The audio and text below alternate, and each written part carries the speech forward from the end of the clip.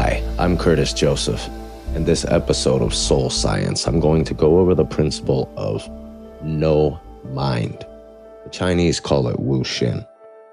I'm going to talk about how you can use this mental state to transcend the finite limitations of human thought and move into a state of knowing. This is the exploration of what we call the state of gnosis within the Western magical traditions. Come with me. Today's episode is going to be interesting. We're going to be exploring a very complex idea called no mind. This already, I'm sure, is the impetus to an interesting thought process going on within yourself. No mind. I mean, that would, at face value, mean ignorance, stupidity, right? But this concept of no mind is actually very old. It's got various names. Wu Xin to the Chinese, Mu Xin to the Japanese. This is a state of gnosis within the Gnostic tradition. It is where the human being essentially transcends the limitations of thought and enters a state of knowing, a state of gnosis. A lot of people will refer to gnosis as specific information that they are obtaining from specific spirits or potentials within the fabric of reality, right? But though that can be an accurate description, it's not necessarily the case. Gnosis is a state of being. The potential of no thing, of nothing, needs to be looked at with a rational mind. You, as the listener, may at first wonder how nothing can possibly have potential. But you see, because the no thing is nothing, it has no limitations. And so the potential for what it can manifest itself as when it becomes something becomes much more vast. Okay, it is very hard to soften clay that has already been cooked in the kiln to create something new. Though certain cultures would actually do that in an artistic way. The Chinese do it.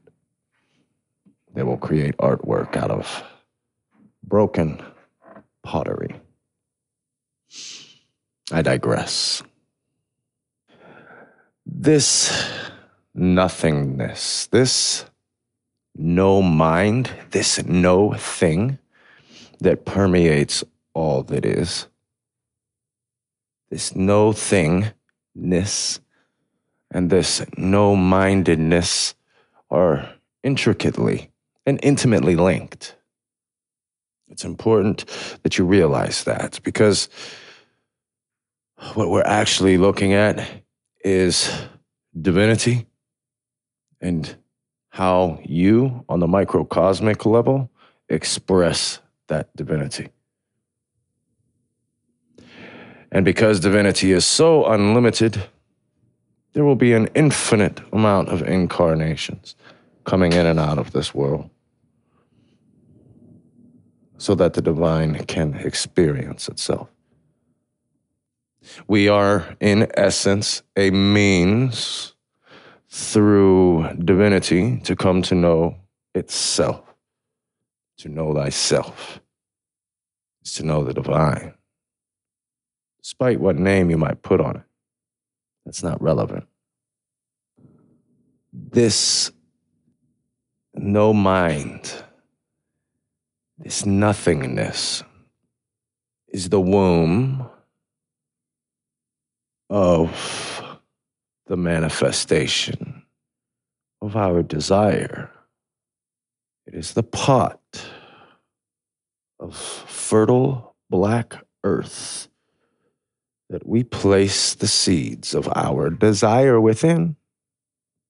On the other side of the veil, what science would call dark matter or antimatter, that is the mold and the clay which we use to shape our desire, that it will manifest here in this world. There's no mind, the understanding of the no thing that permeates all that is and our connection to it.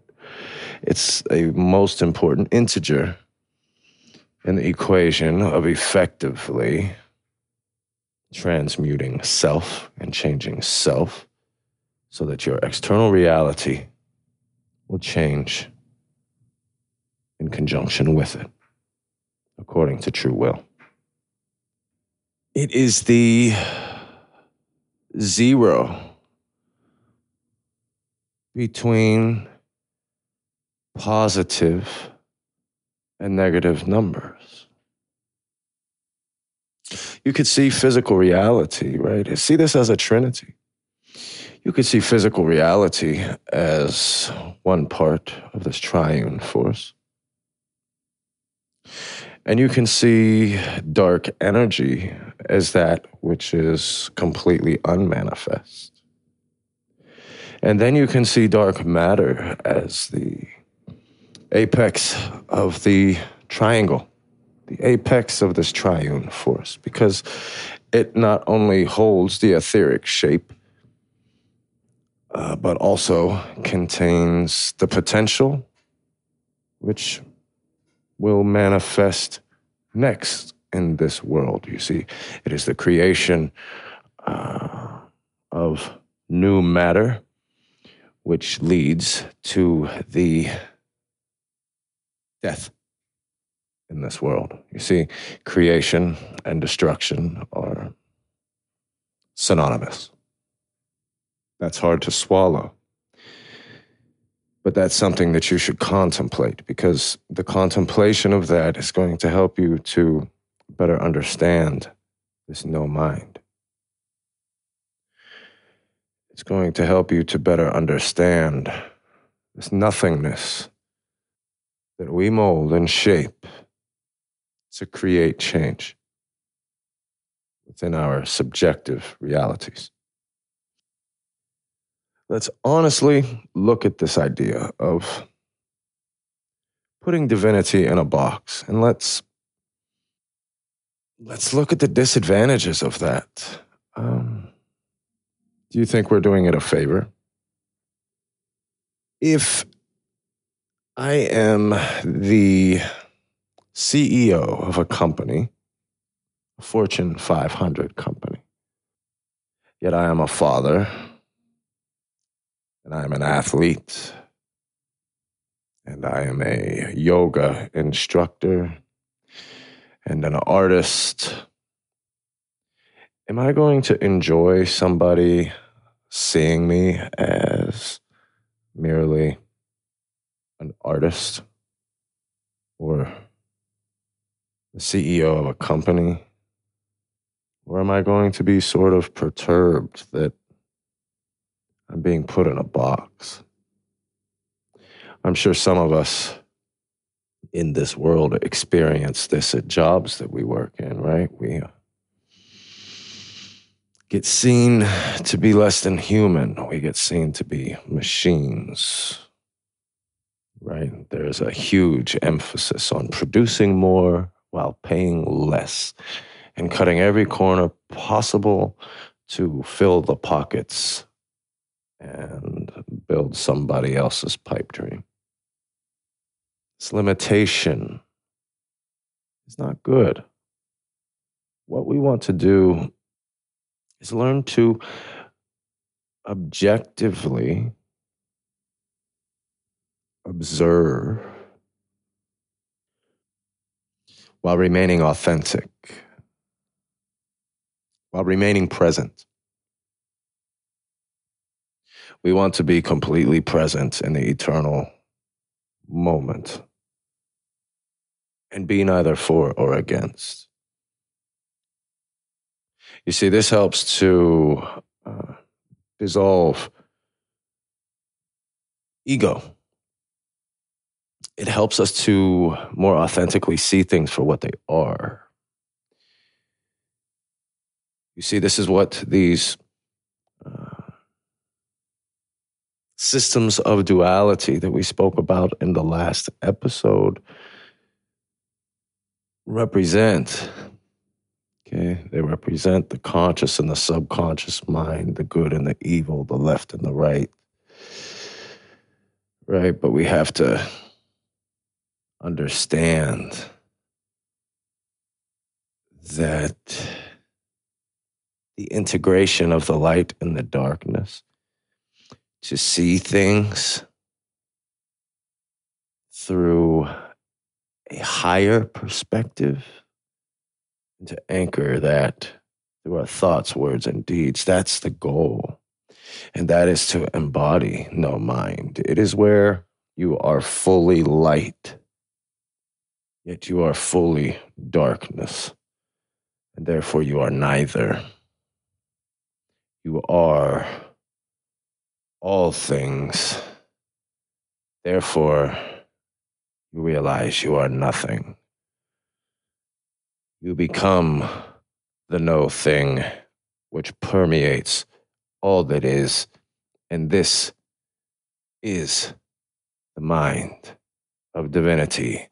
It is beyond the human comprehension of good and evil. It is beyond our predisposed ideas of that which is good and that which is bad. It is raw, primal potential. It is that which allows your children to be born. It was that force which allows the maturation of you from infanthood into adulthood, into success or into failure. It is this nothingness that is all.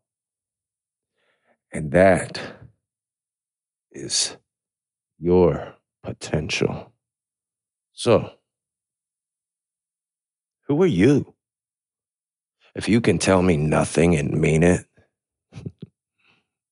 you're making great progress.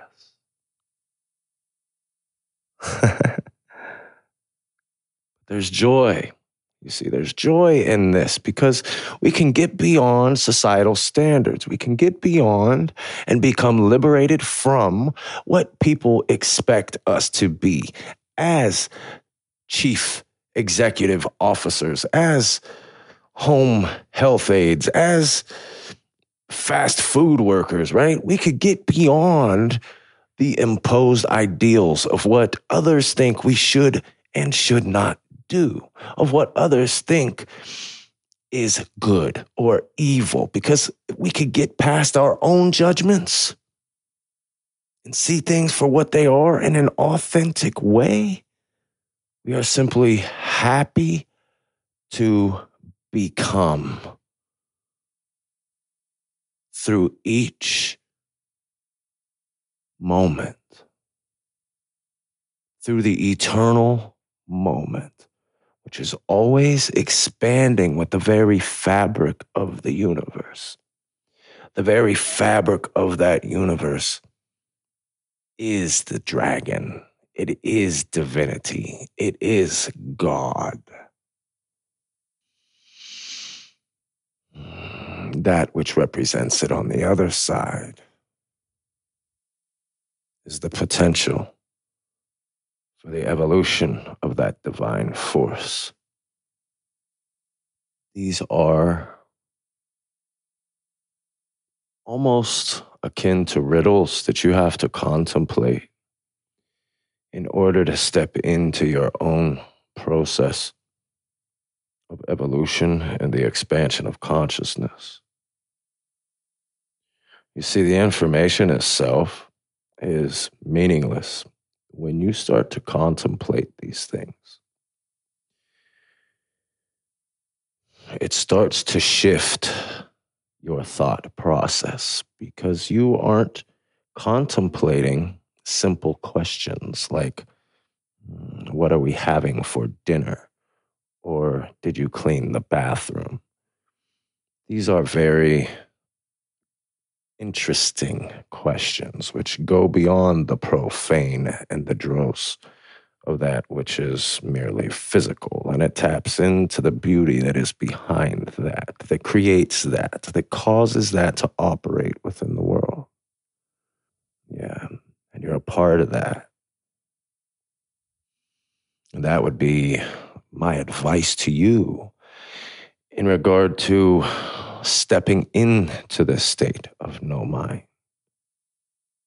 One of the things that I find useful is to shut off all physical perception to the greatest possible extent.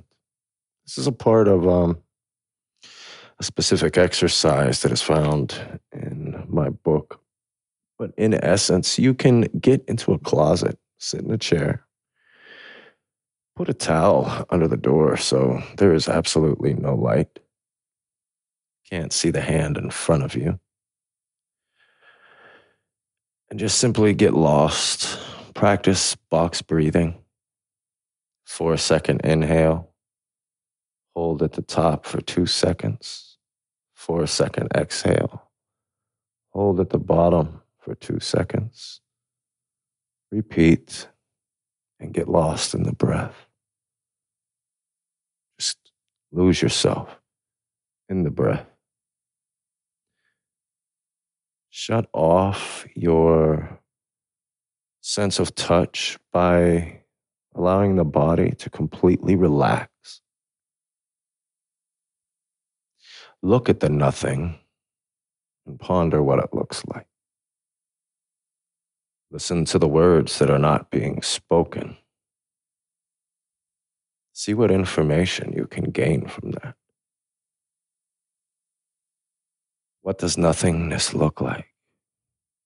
What does an idea sound like? Your senses will begin to develop. You will be surprised when you can describe what darkness looks like. You'll be surprised when you can give me knowledge of the sentence that was not spoken. This is the expansion of consciousness that has become nothing.